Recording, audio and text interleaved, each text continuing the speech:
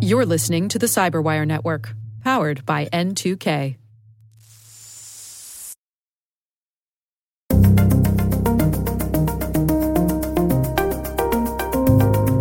Users are not the weakest link in the chain. They can be the first line of defense. And so when we look at user layer defenses, we're looking at how do we help the users protect themselves. Hello, everyone, and welcome to the CyberWire's Hacking Humans podcast, where each week we look behind the social engineering scams, the phishing schemes, and criminal exploits that are making headlines and taking a heavy toll on organizations around the world. I'm Dave Bittner, and joining me is Joe Kerrigan from Harbor Labs and the Johns Hopkins University Information Security Institute. Hello, Joe. Hi, Dave. We've got some good stories to share this week, and later in the show, Jamaica Green-Aaron, she is CISO at Auth0, and we're discussing their State of Security Identity report. All right, Joe, before we jump into our stories this week, we have a number of little items of follow-up. Yes, we do. Got some big news. Go with the first one, Dave? Well, just real quick, if you're a follower of the CyberWire, you likely saw that we had some big news here at CyberWire. We have merged with another company called CyberVista. CyberVista is a cyber training and education firm, and so we have merged with them and formed a new parent company called N2K Networks. And what does that mean for you as a CyberWire listener? Not much. Right. This show Probably still get the same feed. Same feed, same shows, all that sort of thing. What it means for us is that there's a lot of potential for growth for us, new shows, new types of shows, and then also more educational components to our shows as we take advantage of all of the skills and opportunities that the folks at CyberVista bring to the table. No comedy shows, Dave? Don't rule it out. You never know. Never know. But we're very excited about it here. It's something that's been in the works for several months. Folks have been working really hard behind the scenes. So looking forward to what the future brings. What other follow-up do we have here, Joe? Dave, we have a letter from Richard who writes, Hi, Dave and Joe. I just wanted to follow up with your discussion on the phishing kit targeting WordPress sites from episode 216. Unless you absolutely need a fully fledged content management system with a database, you are much better off using a static site generator such as Hugo if you want a set-it-and-forget-it site these days. These essentially generate your site locally, spit out some HTML, usually with some CSS and JS thrown in. That's cascading style sheets in JavaScript. That you can then serve from a simple web server. No databases, no PHP, just static files. Much harder to do anything malicious and much easier to maintain. A nice discussion of their merits versus something like WordPress can be found in episode 128 of the Reality 2.0 podcast, which is, I have not listened to that podcast, so that's Richard's recommendation. Richard goes on to say, as a data science guy, my new favorite static website and document generation tool is called Quarto from RStudios. Now, Dave, I'm going to tell you, I agree 100% with Richard here on this. There was a project I was involved with at Hopkins where we disseminate on this project. It's still active. I'm not involved with it anymore, but I did help start it. But one of the key, we talk about cryptographic implementation on this site. The site's called cryptodoneright.org. And that site is produced as static web pages. And the content management system we use on the back end is GitHub. Okay. So we just put the content up at GitHub. It's a private repository. Right. There are people that have permissions to edit it because we really want to control the information about the proper implementation, about the cryptographic algorithms. We don't want bad information getting out. Sure. So we use a tool. I can't remember which one it is, but it does just exactly what Richard is describing. We generate static web pages. There's no active content on this at all. It is just static pages and a web server. Interesting. Well, I am going to send this information over to my wife, who is a web developer and actually does a lot of work in WordPress. So this is good information for her to know. She may already know about this. I don't know, but I'm going to ask her. And thank you, Richard, for sending it over. Interesting information for sure. We got some more follow-up from a Twitter user. I don't know how to pronounce his name. It's Ousak, Wusak. Don't know. Ausak? Okay. He wrote in and said, in the last episode of Hacking Humans, you spoke about people getting caught or not for having multiple full-time jobs at the same time. Equifax, who run credit reports, turned on their employees for doing just that. It's a credit reporting agency. Equifax has turned its own employee record tracking tool on its own employees. 24 remote workers have been fired for secretly holding down a second job in addition to their work for Equifax. Yeah, so, I have ethical concerns with that. Which part? I guess, first off, which part? Well, okay, multiple parts here. First off, is Equifax gathering this kind of information about employment records for people? Don't know. What is this tool that they're talking about? I don't know. I mean, I could guess it's an open source kind of thing where, you can look through people's LinkedIn or who knows. But I don't know what kinds of tools Equifax has at their disposal. I mean, I will say there are some remarkably powerful open source intelligence gathering tools out there. I've seen there's a tool that we use just for it's like a what do you call it? It's like a Rolodex, like a digital Rolodex kind of thing. Right. But it goes out and scrapes everything. Like you put somebody's name in there, and it goes and it finds their LinkedIn, it finds their Twitter, it finds their Facebook. I mean, it just populates their their entry in this digital Rolodex thing with everything it can find about them. Huh. So that's table stakes these days, right? Yeah. Right. So I guess I don't have an ethical problem with Equifax doing this if they told their employees this was a possibility of that happening. Yeah. Although I don't know that I have a problem with Equifax. I don't know. I'm kind of conflicted about this. I mean, because the expectation is you're going to be putting in a full-time job, a full-time day every day, right? Right. So I don't know how I feel. I'm a little bit conflicted here, Dave. Yeah. I mean, part of me thinks that if you're doing a good job and you're doing everything that's asked of you, then why do they care with what you do with the rest of your life? Right. Yeah. That's really my main concern. Yeah. But if it's a problem, and I suppose that you could there is absolutely a case to be made that if you're holding down two full-time jobs, that you're not going to have the energy or the time to devote to either of them to the degree you would if you were only holding down one. Right. But some people might be totally capable of that. Sure. So, I don't know. It's entirely possible. Yeah. All right. Well, thanks to everyone for sending in this follow-up. We would love to hear from you. Our email address is hackinghumans@thecyberwire.com. All right, Joe, let's jump into our stories this week. I'm going to kick things off for us this time. I have a story from the folks over at Malwarebytes. This is from their labs folks. This is a blog post that was authored by Jerome Segura.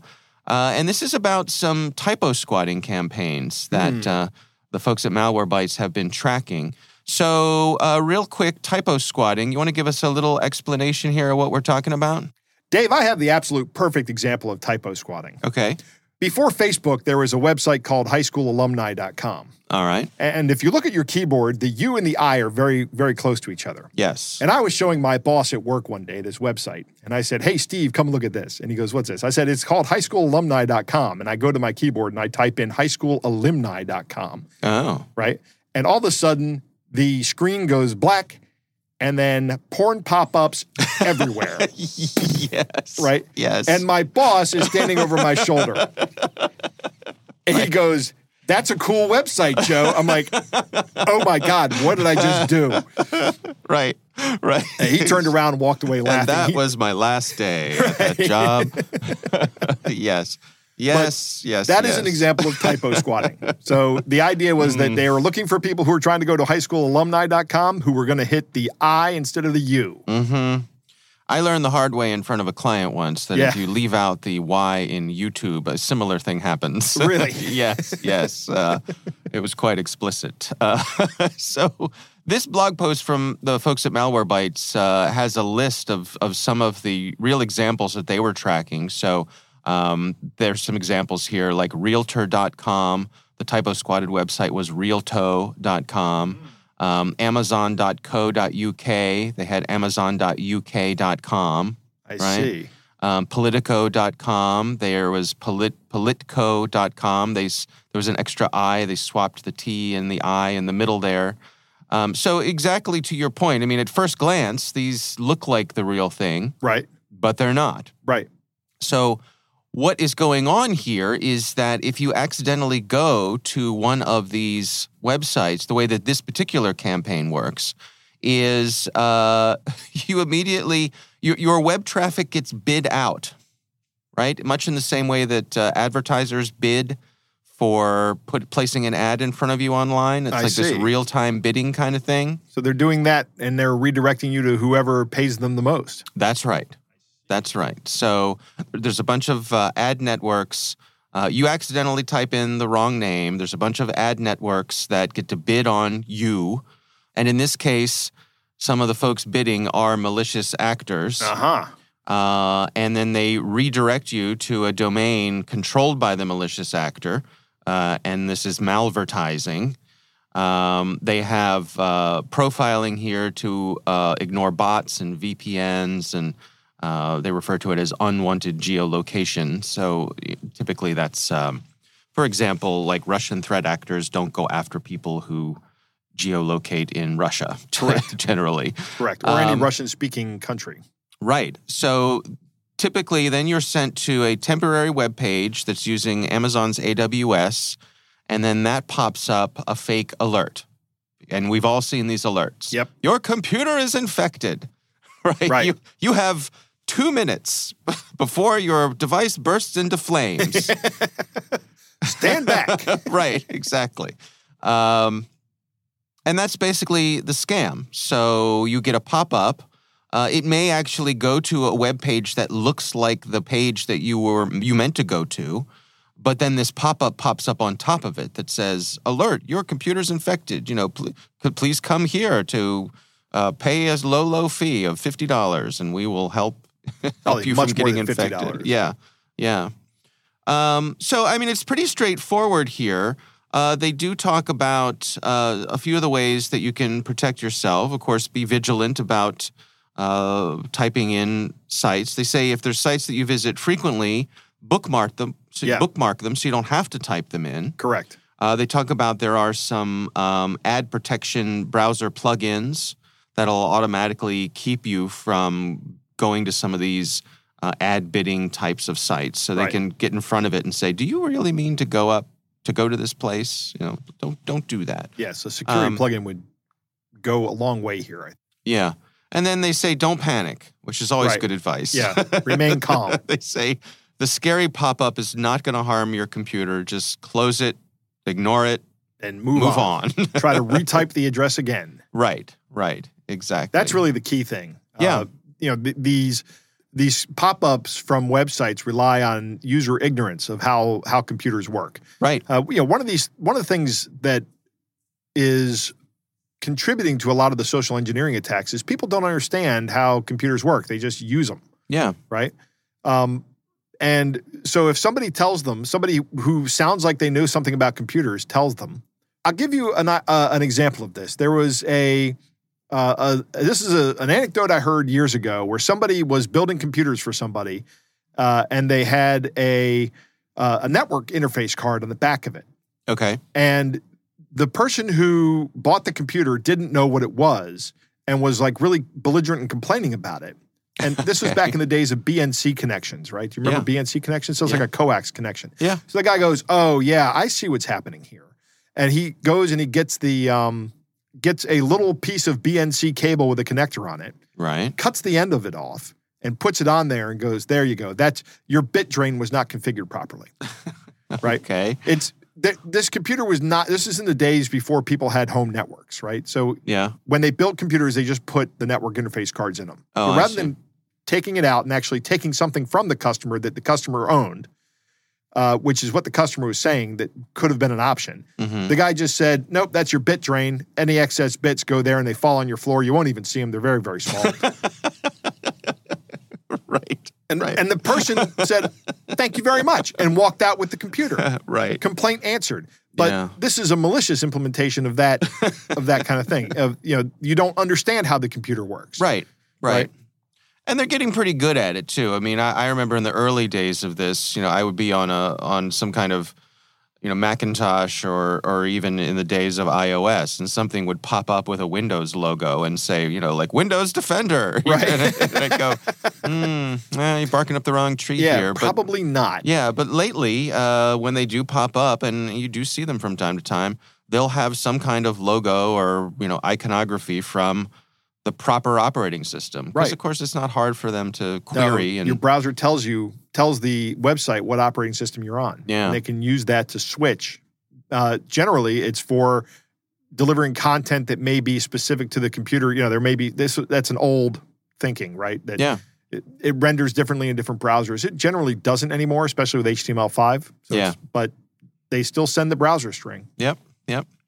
All right, well, that is my story this week. We'll, of course, have a link to that in the show notes. Joe, what do you have for us? Dave, my story comes from Christian Martinez, who is a staff writer at the LA Times. Okay. I have a question for you, Dave. Your dad was a realtor for a long time. He was, yes. And I had a brief stint as a real estate agent / realtor when I was experiencing my failed sales career. Right. Do you know what a short sale is? I am familiar with the term, but I kind of know what it is, but I would not be able to explain it with a lot of confidence. Okay. So I can explain things even if I don't know about them with a lot of confidence. Right. But I actually do know what a short sale is. You have male answer syndrome. Right. Exactly. Or even if you don't know the answer to something, that doesn't stop you from making it up and replying with great confidence. Proceed. I one time made up a story about where the Reuben came from, the Reuben sandwich. Oh. And I just made up a complete story. And I got it right. The only thing I didn't get right was the actual name of the person, because I picked the name of somebody named Reuben from my childhood. Yeah. And I used a different last name, but the guy's first name was Reuben. He was in Manhattan, and I even nailed the year of 1916 or something like that. Wow, okay. I made it all up. So that did not help. Better to be lucky than good sometimes. Right, exactly. All right. But I do know what a short sale is. Yes. And a short sale is when you own a house and the house has less equity than the mortgage on the house. So if you have bought a house at the peak of a market and now the market has crashed, and also now you're in a situation where you need to get out of the house, right? You will have to go to your mortgage holder and say, I'm going to sell the house so you don't have to foreclose on it, but I'm going to sell it for less than I owe. And the mortgage company has to agree to this, because what's happening is they're not being made whole by the payment of the mortgage. Right. They understand they're going to take a loss on the mortgage. And the value of the house that they're going to sell it for is short of the value of the mortgage. It doesn't have all the money. Yeah. That is a short sale. Okay. Well, this story is about a South Bay man who has accepted hundreds of offers on houses that really weren't even for sale. So there's two people, Adolfo Shinecki and his sister, Bianca Gonzalez. And what they would do is they would host open houses at homes that weren't even for sale, and they'd tell people this is a short sale, right? So there's going to be some issues going through the process of selling this home. Okay. Because a short sale is never really a simple, we're buying this house from these people and everything's going to be normal and fine. That process is streamlined. The short sale process is by no definition streamlined. Okay. Everybody expects it to take much longer. Okay. So they were capitalizing on that. The homes were not even for sale. And it was a front scheme that resulted in the loss of $6 million from victims. And federal prosecutors have gone after these two. Let me just pause here for a second. How does one execute an open house on a home that is not even for sale?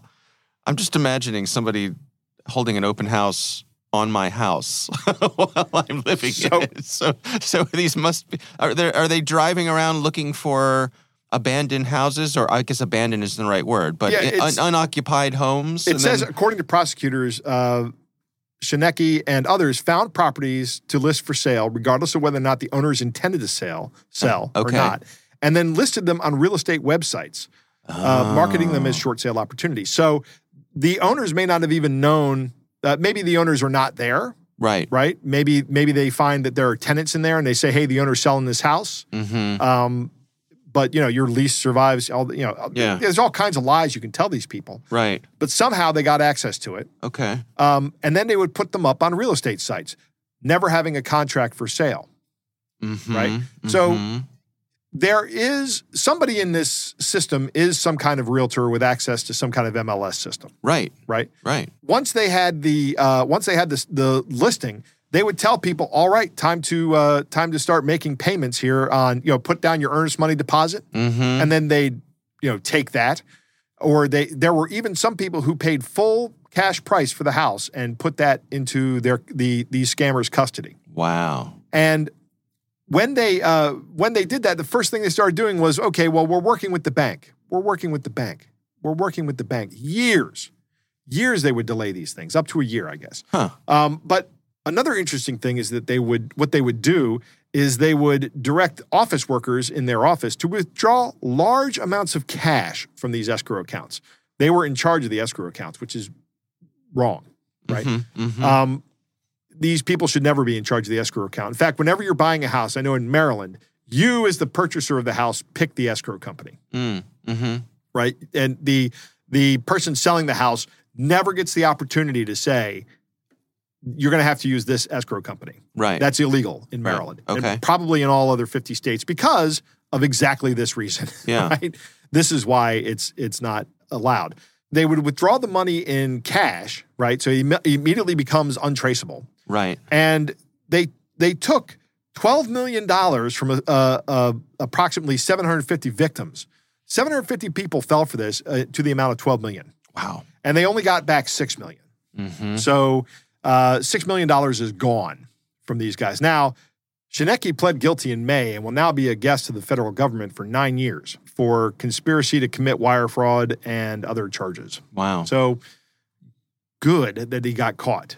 So if you're looking to buy a house, here's my advice. I mean, there's all kinds of scams that happen around buying a house. Remember that is no longer the sure and safe thing that it used to be. There are lots of opportunities to be scammed, and this is just another one. This is kind of on the front end of it. If you're going to put money into an escrow account, you pick the escrow agent under all circumstances. You make that a condition of your sale, even if it's not a law in your state. I'm going to select the escrow agent. If they say no, walk away. Walk away. Don't accept that. That's an unacceptable risk when you're doing anything, when you're buying anything with a large amount of money. Number two, a short sale is attractive because people think they're getting a value out of something. Right. I don't know that you're getting a value out of it. You're paying the market price of the house. It just so happens that the market price of the house is less than it was when the mortgage was written, to the extent that the owner is what we say is upside down on the house. Yeah, but they're also motivated to sell because they're in a stressful situation. Right, so, but they're not selling below market value because the bank will not have it. Right. There is a point at which the bank would rather foreclose and sell it themselves. Yeah. Exactly.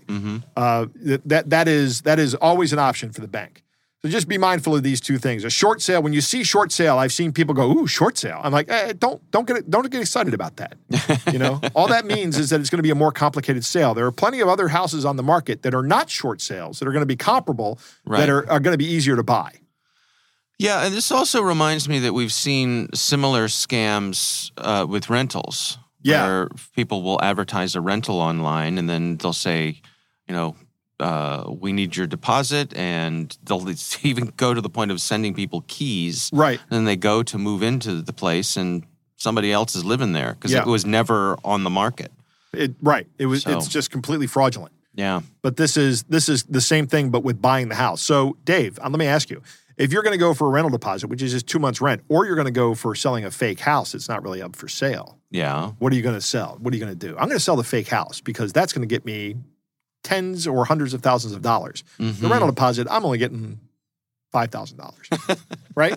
So I'm going to get much more money scamming people out of buying a whole house. Yeah. Because actually, I'm not going to do that because I'm not really a bad guy, but that's the thinking. No, and crooks. Crooks. It makes you angry, doesn't it? It does. But I also think so many of these things you could probably get away with if you just did it once. Right. Right? Right. But no, they have to go $12 million. Right. 750 people. They had a whole organization set up to do this. Yeah. And the longer you do this, the greater your odds of being caught. And good for them for being caught and good for law enforcement. And I guess it just speaks to the mind of the criminal that they're motivated by more motivated by greed than common sense or even the possibility of consequences, right? They're living in the moment. Yeah. They're not thinking about what's to come. They don't think about the future. No. They don't have that dad gene that lets you see 3 seconds into the future at all times. Right, exactly. All right, well, interesting stuff. And again, we will have a link to that in the show notes. Joe, it is time to move on to our catch of the day.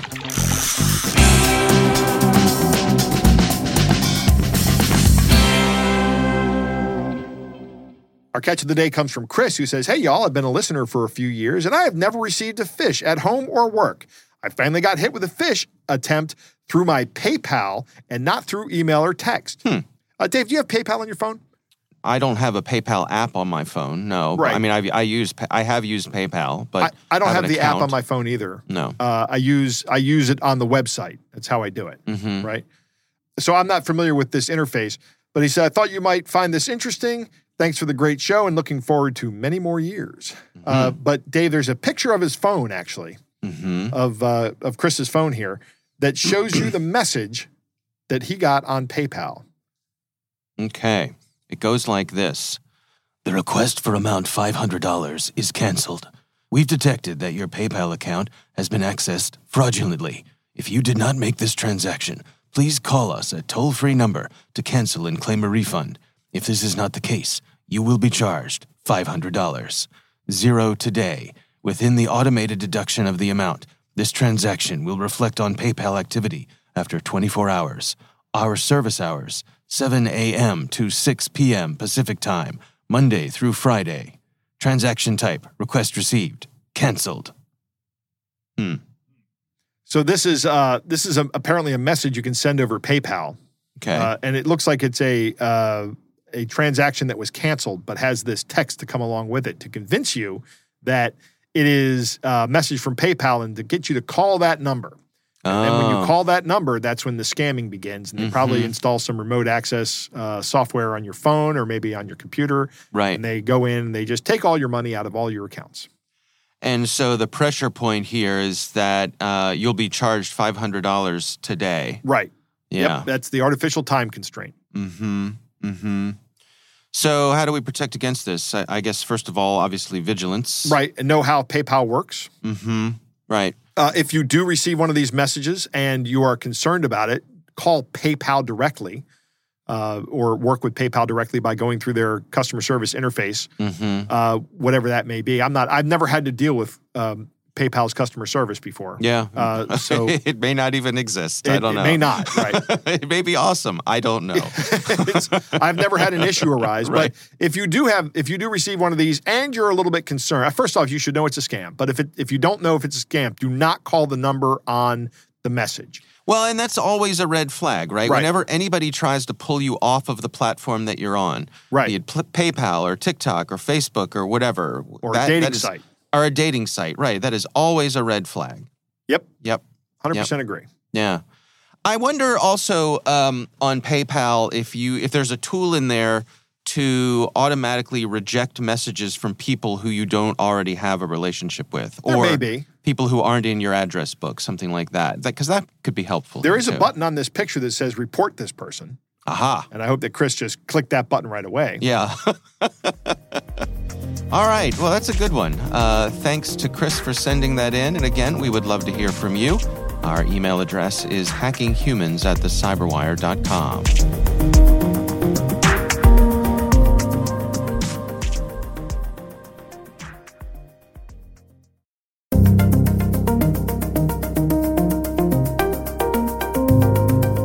Joe, I recently had the pleasure of speaking with Jamika Green-Aaron. She is the CISO at a company called Auth0, and we were discussing their recent State of Security Identity Report. Here's my conversation with Jamika Green-Aaron.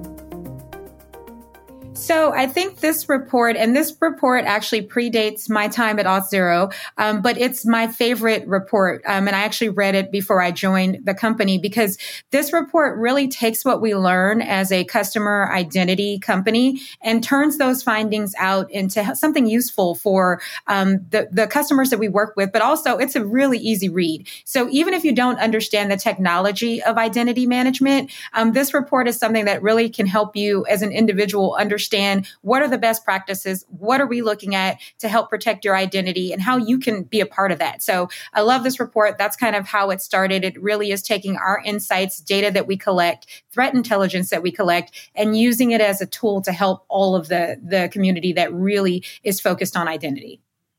Well, before we dig into some of the specifics in the report, can you just give us a little overview of exactly what are we talking about when we say online identity? What does that encompass? Right. So customer identity is essentially probably the identity that gets closest to each and every human being every single day. When we say customer identity, it's the identity that you use to log into gaming consoles, to access banking information, to access your social media. That is what we're talking about when we say customer identity. It's the identity that the customer sees outside of work that faces them every single day. And so that's our area of focus, and that's what we're really talking about here. Well, let's dig into the report together here. I mean, what are some of the highlights for you? What caught your eye? So I am always thinking about how technology impacts the human experience and how we can leverage technology to help us. I always say that technology is about people. And I think that this report really shows the ways in which people interact with identity. So high level, we're talking about the major CIAM threats. And we break that down into what we are calling defense in depth, which is a multi-layered approach to how you implement security. We hit three major topics. We talk about user layer defenses, application layer defenses, and then also network layer defenses. So stacking those together in your environment, that is what we're thinking is the best implementation to customer identity. Well, let's go through each of those one by one. I mean, what are some of the things that people should be aware of? So one of the things that I have really been interested in is some Gartner research around beyond awareness. And that is this idea that we have to kind of turn what we think about our users on its head. Users are not the weakest link in the chain. They can be the first line of defense. And so when we look at user layer defenses, we're looking at how do we help the users protect themselves? So multi-factor authentication, something you know, something you have, something you are. So having more than just a username and password. So what does that look like? Adding WebAuth in. One of my favorite frictionless technologies for the most part is biometrics, and that's enabled via WebAuth in. We're thinking about breach password detection and how can we put information into the user's hands to really help them protect themselves and breach passwords. And a lot of the new password tools have the ability to notify users that, hey, your password's been breached, you should change it. And then also identity proofing. So really leveraging the wealth of knowledge that we have via social media and other methodologies to really help us proof out a user's identity. And so I'll give you an example. I own Jamaica Aaron on LinkedIn.com. You could essentially say, use that as a method to identity proof me. Is this actually her login? Is it the same, Gmail account that she uses? And so that's a method of us using identity proofing and pulling that together with our technologies to help identity proof a user and really say, yes, they own this identity and this is them. So that's kind of the user layer defenses. Well, that's really interesting. I mean, what about application layer defenses? So when we think about application layers, and I think we all learn very early as technologists, we learn our kind of our 7 layers. And so this works into that scope of what those are. And so when we think about application layer defenses, you often hear the term lateral movement. And that goes hand in hand with what we're calling impossible travel. So the inability of the threat actor to move across, to take that user's identity identity and move across your environment. So we're really thinking about that when we think about impossible travel, but we're also looking at other technologies that we can leverage to really improve our application layer defenses. So rate limiting, looking at those suspicious spikes that come into to systems and identity facing systems, customer facing systems that help us to understand how we can use rate limiting to understand denial of service attacks, to understand credential stuffing attacks. So really implementing controls there. Also suspicious IP blocking. This is one of those kind of cat and mouse things where we're always looking at IP addresses to help us understand how we can leverage blocking to block suspicious IPs and really protect the consumer. And then finally, bot detection. Bots are really becoming one of the biggest adversaries. They allow for the attackers to launch loads of attacks against consumer-facing systems. And so really looking at how do we detect and fight those bots. And so those are kind of the application layer defenses that we're talking about. Well, let's continue on with the third one then, which is the network. What sort of things should people be on top of there?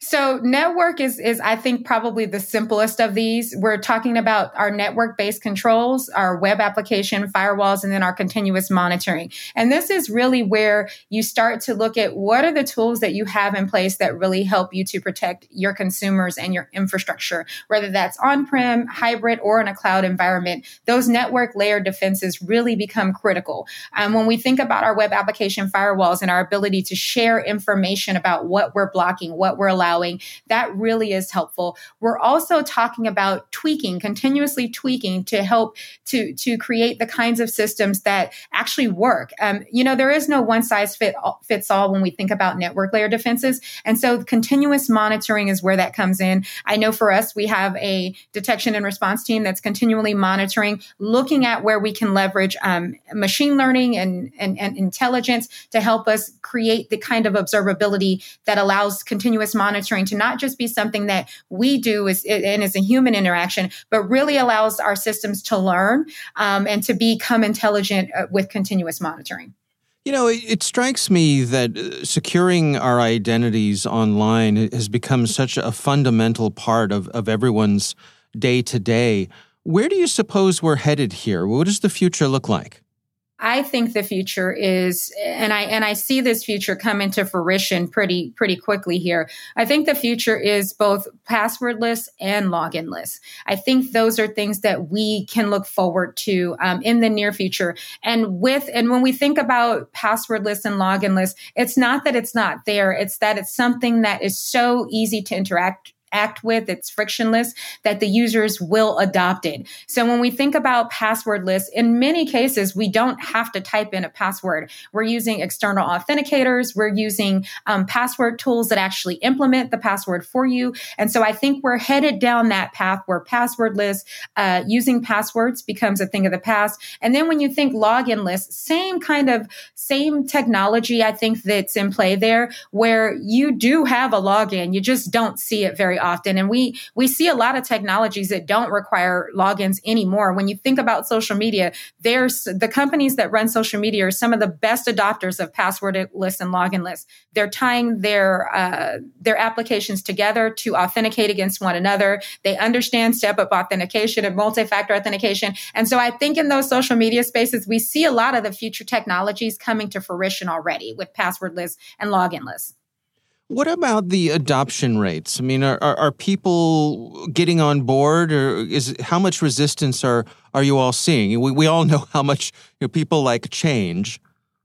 So here's the challenge of getting on board. I think if every CIO and every CISO would get on board, if they had the ability to do so quickly and in a frictionless manner, that is impossible. We still have lots of technical debt. We still have lots of on-prem architecture and implementations that don't allow that yet. And so I think what we have to do, and digital transformation is a big buzzword, but it's an important buzzword. It's one that is enabling the technologies of the future. future. That's what digital transformation means to me. It means that we are doing the work now to enable the technologies of the future. And so I think with implementation, in many cases, we have a lot of technical debt. We have a lot of technology that are legacy technologies that just won't allow for us to use things like WebAuthn and biometrics. And so what we have to do first is start to upgrade our technologies to be able to use these new technologies. I think once we get to that point, and we're probably still a few years out, I think adoption will go through the roof. So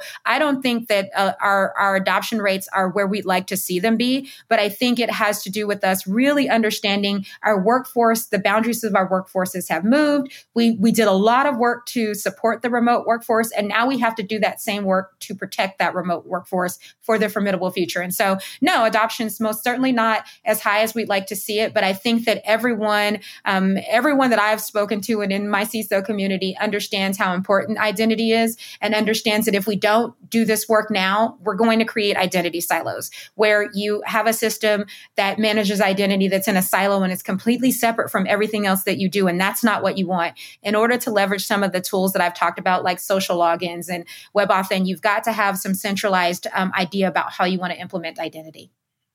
How does privacy interact with all of this? You know, I remember years ago when some of the big popular social media platforms spun up, and there was this idea that you could use one social media platform to log into everything. But it turns out that they weren't being respectful of people's privacy. And I think some people feel, me personally, I feel a bit stung by that.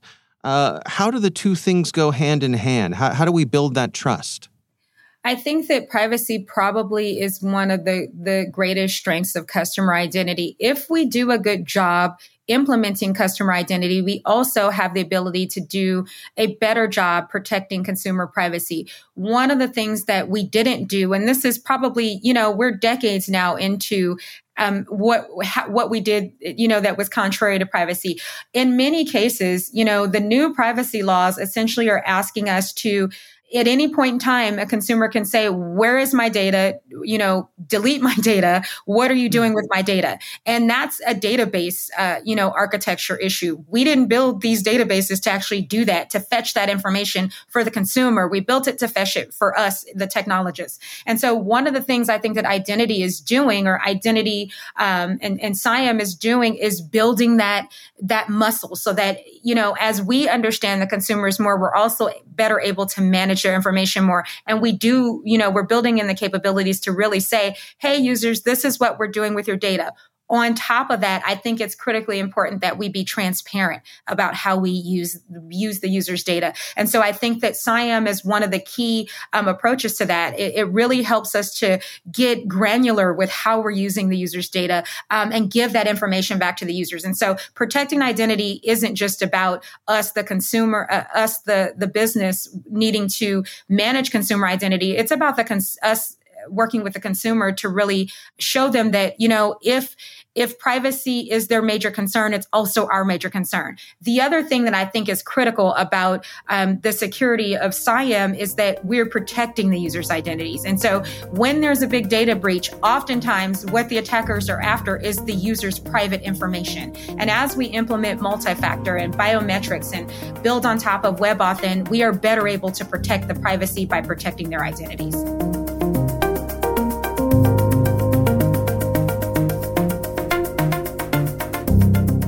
Joe, what do you think? Dave, I think identity is one of those things that is hard to define online, right? In person it's pretty easy. I'm Joe, you're Dave. Right. This is not talking about someone's social identity. I'm actually talking about the issue of substance, like what you are. Yeah. Who you are, and you are Dave Bittner. Right. I am Joe Kerrigan. And right. we need big bag of meat walking around. Right, exactly. Right. And if you think about this, traditionally we've thought about authentication as our means of identity management. But there's all kinds of other aspects of identity that go along with just authentication, right? Authentication is how you can demonstrate that you are who you say you are. But identity is a way of proving that you are somebody. It's I don't know if the difference is subtle. Jamika talks about the 3 layers that they use at Auth0, the user layer. And I like her thinking that users can be the first line of defense. They're not just the the biggest source of errors. I think they probably are still a big source of errors, but they can be defensive. Having them use multi-factor authentication, right? If you insist that everybody use multi-factor authentication when authenticating to your site, that's better than not doing so. Yeah, huge. Huge, right. Some kind of password manager, preferably one that lets you know when your passwords have been breached. That's always a good tool. Yeah. And then in the application layer where you're talking about the software that you're using, some kind of rate limiting is remarkably important. That is going to protect you and your customers from falling victim to like a credential stuffing attack. Right. Right. That is a huge way of trying to get in to sites, because there are tons of credentials out there, email, username, password pairs out there that are readily available for anybody to try a credential stuffing attack. You can also use password spraying, which is very similar, but you just use random passwords. But a password, if you rate limit login attempts, password spraying is just not going to work, right? And credential stuffing is probably going to be less effective. But if somebody is reusing passwords and they only have like 5 passwords, your rate limiting may not stop a credential stuffing attack. Right. It may fail. That's why multi-factor authentication is so important. Suspicious IPs, the exit nodes for a lot of VPN services or Tor exit nodes, you might want to not let those people authenticate through that. Or better yet, you may want to rate limit those to 1 attempt. Impossible travel, that's an interesting concept. If the last time you logged in was an hour ago in Maryland and the next time you log in is now in England. Right. 5 minutes later. Right. 5 minutes later. Yeah. You can't do that. Without either a transporter or a time machine. Right. Yeah. One of those two. Neither of which are feasible. And then bot detection. Bot detection, credential stuffing is done with bots. That's all it is. It's just it's an automated process. And I guess if you're talking about bot detection, you're talking about bot network detection. So maybe there's a bunch of these things out there trying it. That would come in really handy. From the network layer, you're talking about continuous monitoring and web application firewalls and proper configuration of those devices. And that assumes that you have, for the web application firewall, you do have a perimeter on the web application, right? But continuous monitoring and reporting, you need that kind of stuff. Yeah. We need to be able to do both of the following things. Number one, verify our identities online. There are things that we need to be able to do that for, like for banking and for applications where it's important that whoever's on the other end of the communication knows who we are and can validate that. Yeah. The other thing we need to do is to be able to conceal our identities online. We need to maintain some level of privacy here. When people can maintain multiple identities online as, for different aspects of their own personal lives. Right. And I think that's a valid use case. I would think that anything financial would be under a requirement for identity, but anything not financial, maybe you want to do that anonymously. Yeah, right? Maybe. It would be nice. Be nice to at least have the option. Yes. Yeah. Yes, it would be. Yeah. All right. Well, again, our thanks to Jamika Green-Aaron. She is the Chief Information Security Officer at Auth0. We do appreciate her taking the time.